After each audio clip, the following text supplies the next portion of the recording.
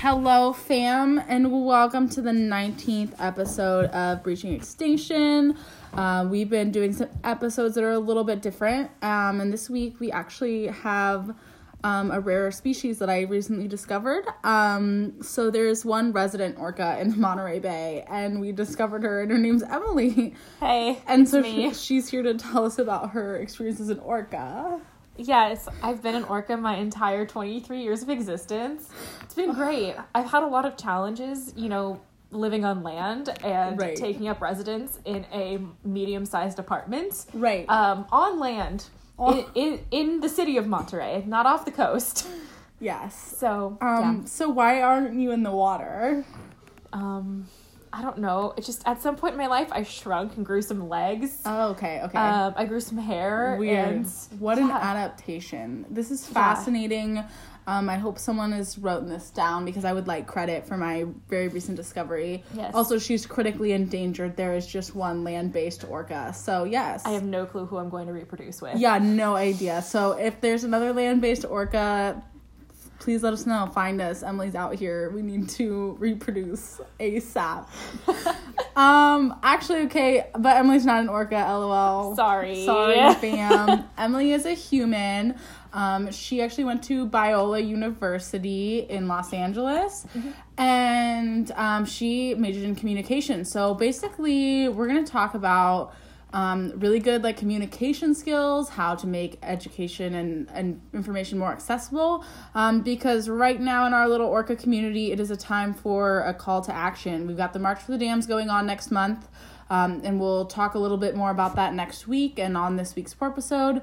But yeah, we want to talk about communication because all this information is super relevant, but there's a lot of people that just don't know, and one of the things that I'm finding is the more people we tell, the more people care. So we want to make sure that we're giving the best information that we can and communicating in the best way possible. Awesome. So, Emily, how can we make information more accessible? Yes. So, I love the fact that so many people have access to the internet and have access to technology that connects them to information in lots of places where maybe 20, 30 years ago, they wouldn't have had access. So I personally love social media. I love podcasts, especially because I think hearing the voice of scientists, of people who are working in the field, makes the science feel so much more personal, makes the topic feel, like there are real people behind it instead of a faceless, words on a screen that, sometimes journal articles can feel like. So I love social media. I love podcasts. I love anything that can be accessible to an average person, any form of media that's not behind a paywall. Yes, for sure. I just saw a meme recently that it was like a scientific paper titled the inaccessibility of science growing, but then there was a fee attached with it. Was either a monthly subscription of $20 or $100 and something just to buy it outright, which is insane. People should have access to information. Yes, definitely. And a lot of universities allow their students to access journals for free, but once you leave the university space, if you're trying to do research on your own, there just aren't any avenues. Yes, that is a roadblock I've run into. I've been going to look up stuff just because I want to be a better naturalist, want to be better at this, and I'm like, okay, so you just want me to pay hundreds of dollars, and the sad thing is it doesn't even go to the scientists, it goes to the publishers. Right, so unfortunately. Yes. Yeah. Recently, a related topic. Yes. So, with the coronavirus outbreak, a lot of scientists who did some preliminary studies, granted they're not peer-reviewed, they haven't, been developed over a long period of time, but certain journals allowed those articles to be released to the public without paying for, in journals that are usually a paid subscription. Okay. So sometimes when the science is pressing and the need to get information out to the public is dire, like it has been in the recent outbreak, sometimes that is happening. Yeah. So if you want more information about the orcas, go to wildorca.org.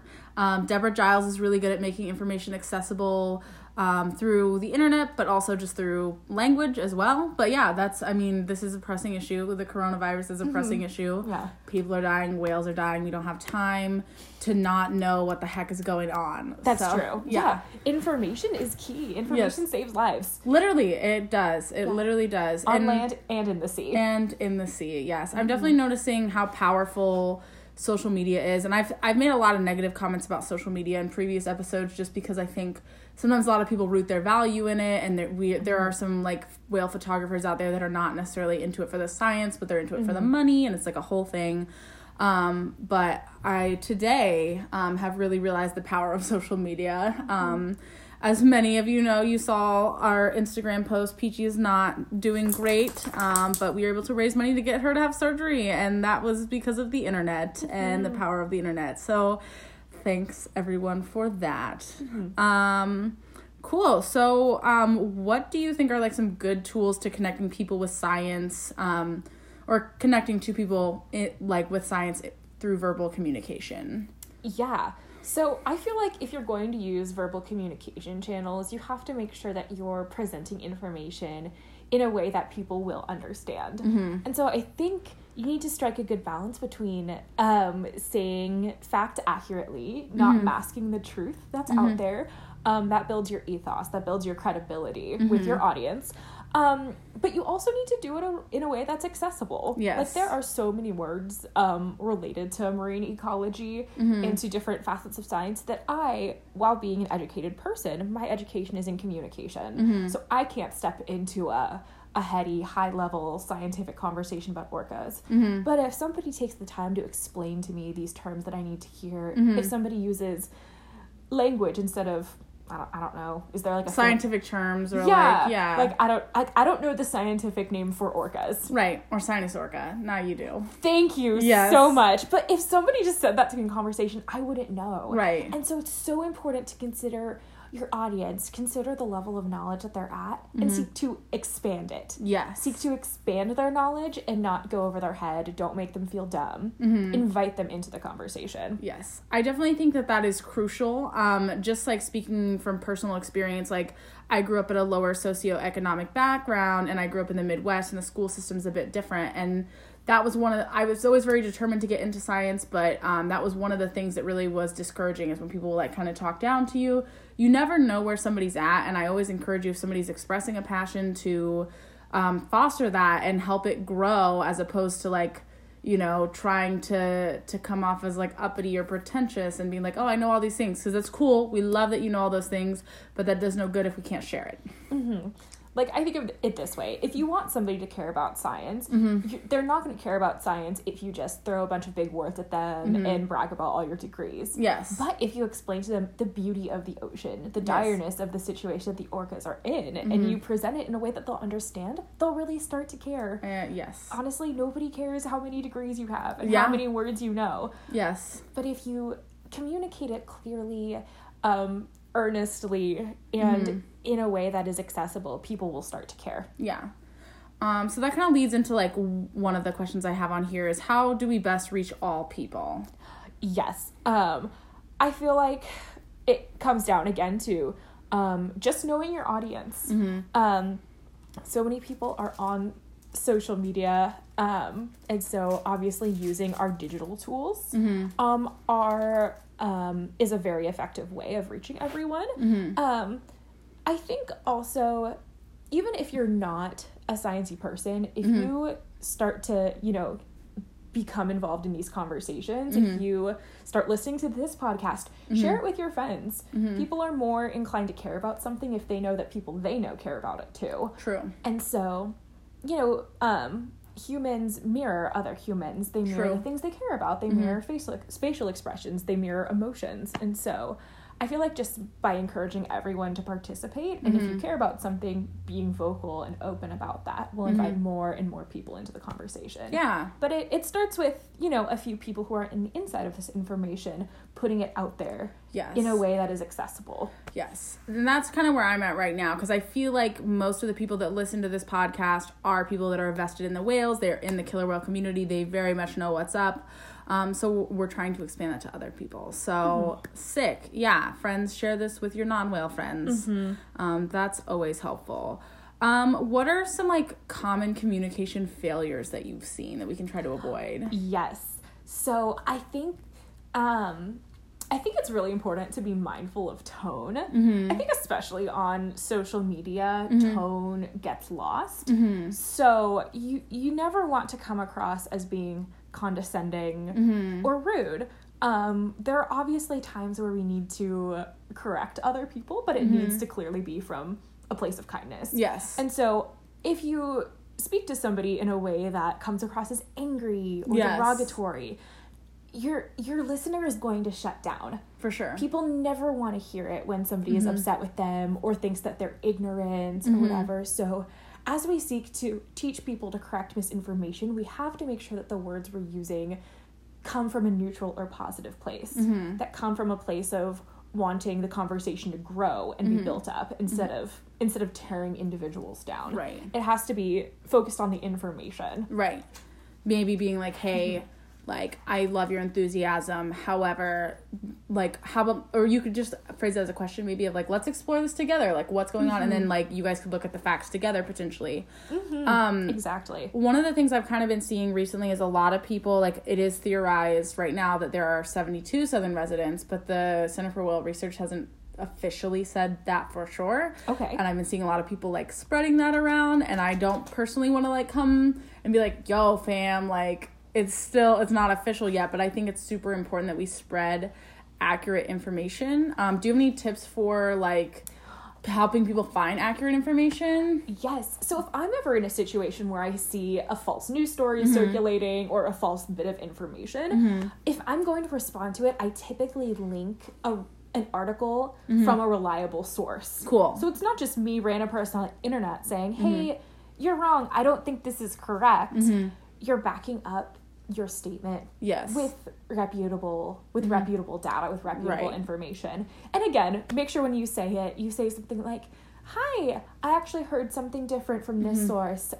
Check out this article. Yeah, that's a good idea. Instead of saying something like, okay, you dummy. Yeah, for sure.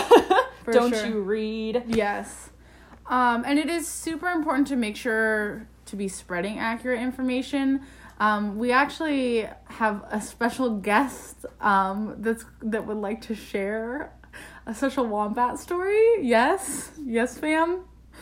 Okay, so we just had a really recent article that we found that was not true. So our lovely friend Laura Kaczynski is here to tell us the wombat story. Hello, I am Lara. I am unprepared. The story comes from Instagram. It was a very cute, positive, uplifting story about how during the Australian bushfires, wombats were sharing their tunnels and even like herding some smaller animals into their tunnels to protect them and provide them shelter during these fires. And that sounds super lovely and wonderful, but if you look into it a little bit, that is not actually true. That's not actually the facts. The truth is that sometimes abandoned tunnels might be used by some other animals, or maybe perhaps a wombat will follow another animal into a tunnel that makes it look like they're herding this other animal in, but they're not herders. They're not here to help the other animals. They just maybe allow some other animals to exist in some tunnels that they're not using right now. Yep. So, a really nice, sweet story.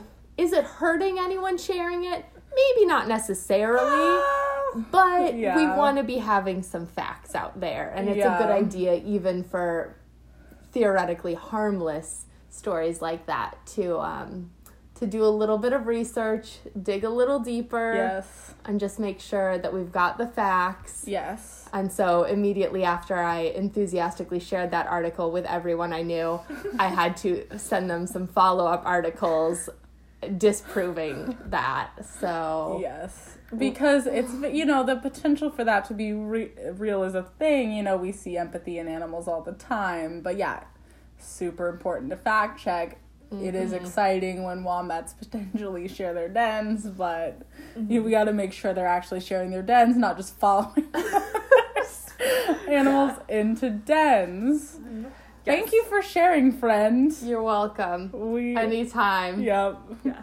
Okay, if I can jump in after that story, speaking about correcting misinformation. I think it is so important for people to have examples of humility Yes. in the people that they follow.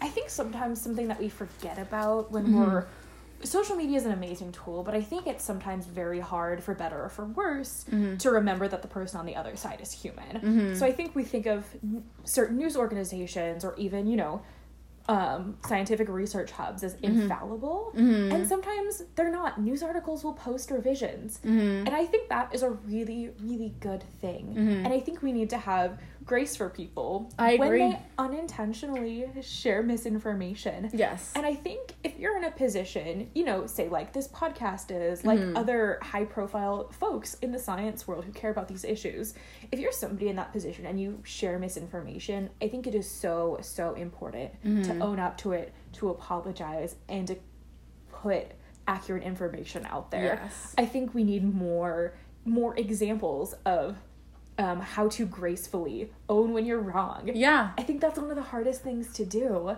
And I think the fact that everyone can see your mistakes on social media makes it hard to want to admit that you are wrong. But I think we just need more and more examples of how to do that well. Yeah, I definitely agree with you. I think also, like, showing that you're wrong when you're in a position of power like that, you're right. It definitely just it shows that they're human too. I think it makes the situation more approachable. But, like, I think that's a cultural flaw that we have, especially with people who are in positions that have a lot of influences. Like, you're like, oh, you don't get to make mistakes. And, like, that's not true. Like, we need to have grace for our politicians and for everyone, And last week on the episode that we had, Adelaide had asked me, like, what I think about the Orca Task Force. And what I said is, like, there's definitely are things that they could do better. There's things that they could have done more of, but they tried.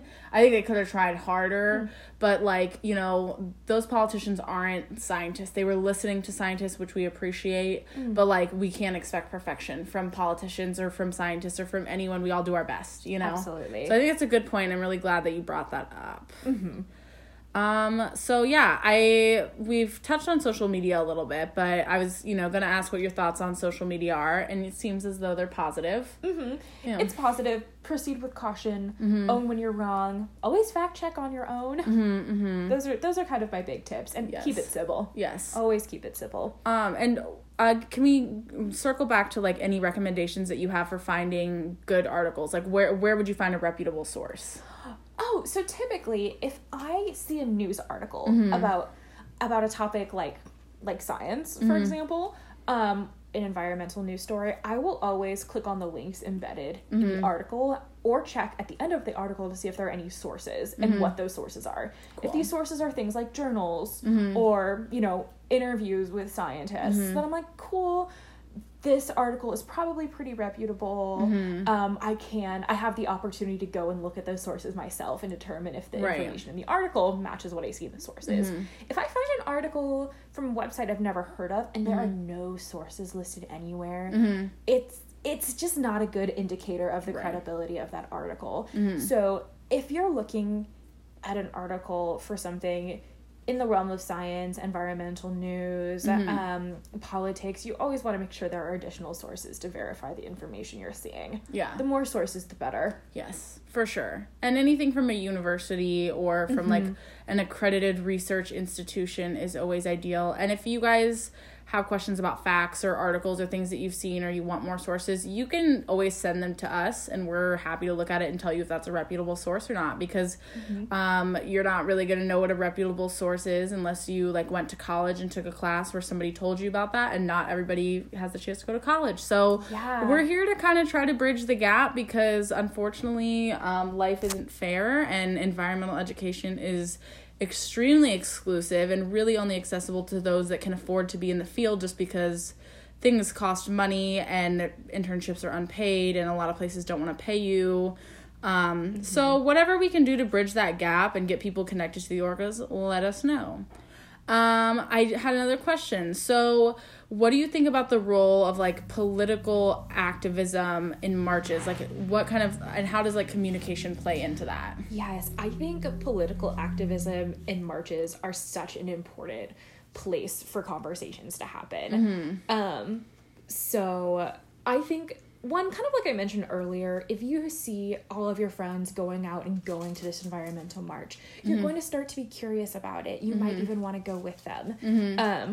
And even people who don't go to the march or who don't necessarily agree with you, suddenly you've become this person to them who cares about this environmental issue. So then you become a person to that friend who maybe doesn't know anything or maybe doesn't care, doesn't know how to care about it. You become a person that they feel like is approachable because you have visibly expressed your support for this issue.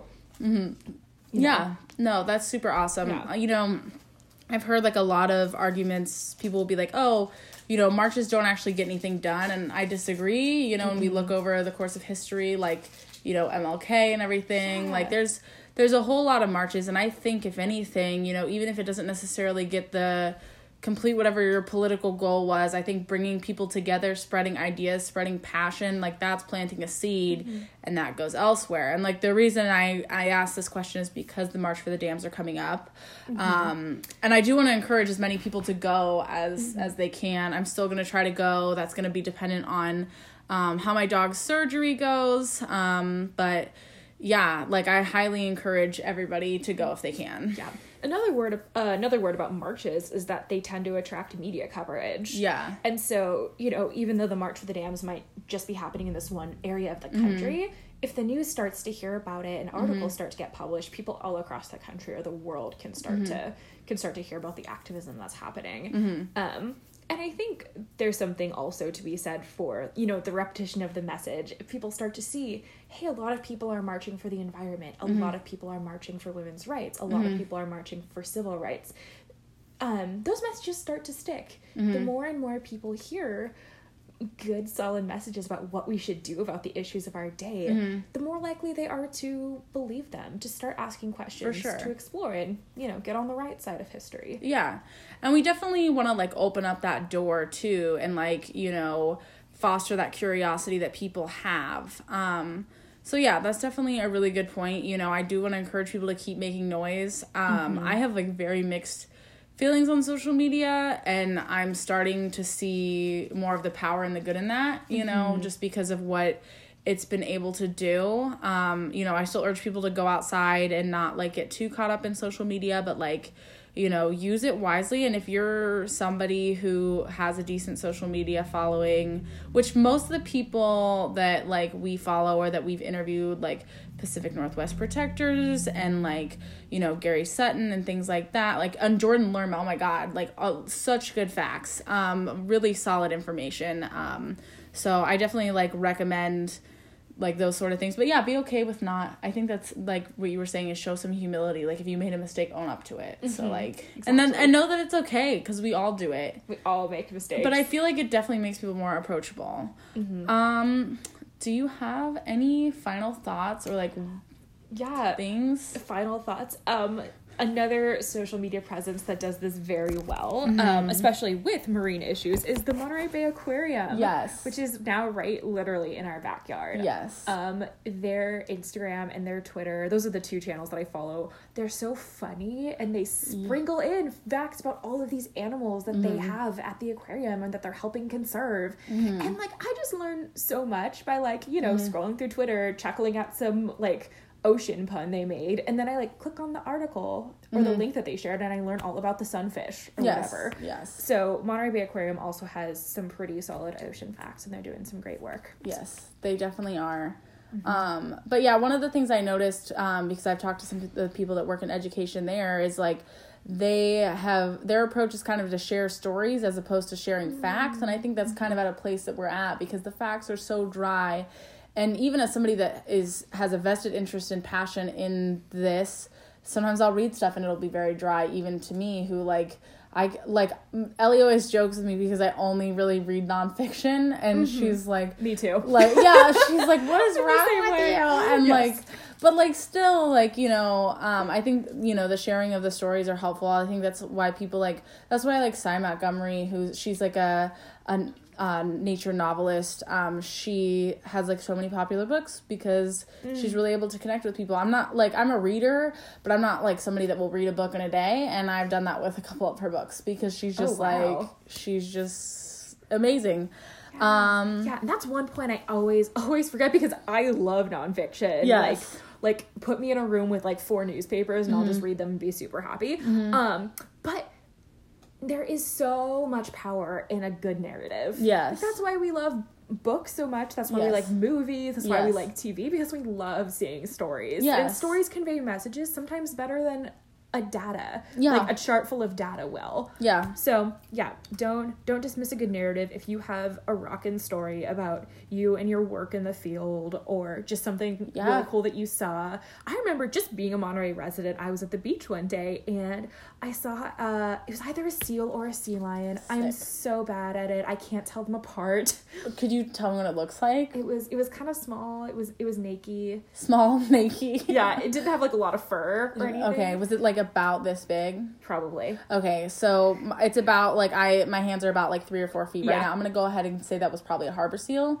If it didn't have ear flaps, then it was a seal. So that's it did not have ear flaps. Thank you. Yes. So I saw a seal. Yes. So the difference between a seal and a sea lion, now that just because one of the main differences is the sea lions are going to have those ear flaps, and then the seals are going to have the ear holes. So it's not going to be... I think this guy had ear holes. Yeah, and then also they're flippers too, but we don't need to get into that. Continue. Okay, so one day I was at the beach reading a book, and I saw this seal, decided to seal on a rock, and I started watching it because it was kind of moving in a weird way, and I noticed that there was a woman standing kind of nearby who also had an eye on this seal. So I was like, okay, and she picked up her phone a little while later and said, yeah, I'm at this intersection on this street at this beach, and I realized that seal was hurt. And because we live in the Monterey Bay, so many people know the numbers for local marine rehabilitation centers, and so she had called one of them, and as the afternoon wore on, they probably took about maybe 40 minutes to get here, and I was just kind of reading my book and seeing what would happen, and a couple people walked by and asked about the seal, and the woman said, yeah, the Marine Rehabilitation Center is on the way. He looks kind of hurt. As he moved around more, I think he had like a scar or a scab or something on some part of his body. He had been injured, and he was just kind of stuck on this rock. And so eventually, 40 minutes later, there were probably 15 people standing here watching and waiting for the Marine Rehabilitation folks to come. Aww. And they came in their little truck. They put him on a little stretcher. Sea gurney. And they took him in the car, and everyone was clapping, and everyone thanked the marine volunteers, because they all had volunteer shirts. Like, of course, they always do, because funding, and that's funding, like, but like everyone was like clapping and cheering and thanking these marine volunteers for what they did, and I just love how much this community cares about the environment, and that woman thought to call the Marine Rehabilitation Center, and that there were so many people who were just kind of strolling around on a Sunday afternoon who decided to stop and make sure the seal was going to be okay. And so it was just one seal whose life got saved that day, but it's important. It's so important, and it just really encouraged me that there are volunteers working on a Sunday who are willing to come pick up an injured seal, and that there was a woman out there who cared enough to call. Yeah, absolutely. It's super important. I mean, a lot of people will be like, oh, it's just one animal, but like that's a life at the end of the day. Absolutely. And we're out here fighting for lives, and I think that the people in this field are so passionate because we can see that those lives are so similar to ours, especially with the orcas, just because that we see them in their family groups and traveling and having fun and socializing and being acrobatic. And so that's super sick. We love to save the seals. We love to save the whales. Yes, we do. Yes. I think that's all we have for you guys. It is a shorter episode this week, but it's a Friday. You guys probably have weekend plans, gotta go get turned for the whales or whatever, who knows. But definitely try to go to the march if you can. If you can't make it, share it on social media, because we have learned the internet is powerful, media is powerful. Just to recap, be nice when you're correcting people. Also, be able to correct yourself. Be a human. And share facts. Share good facts. If you guys have any other questions, let us know. But feel free to send us questions on social media. our website, all that jazz. But hope you guys enjoy your week, and thanks for joining us. Yes. And thanks, Lara, and thanks, Koopies. Koopies is here. There's a rat in the wall, we think, and he's gonna be, he's at the wall. Rat patrol. Yeah, he's on rat patrol. Okay, thank you. Bye-bye.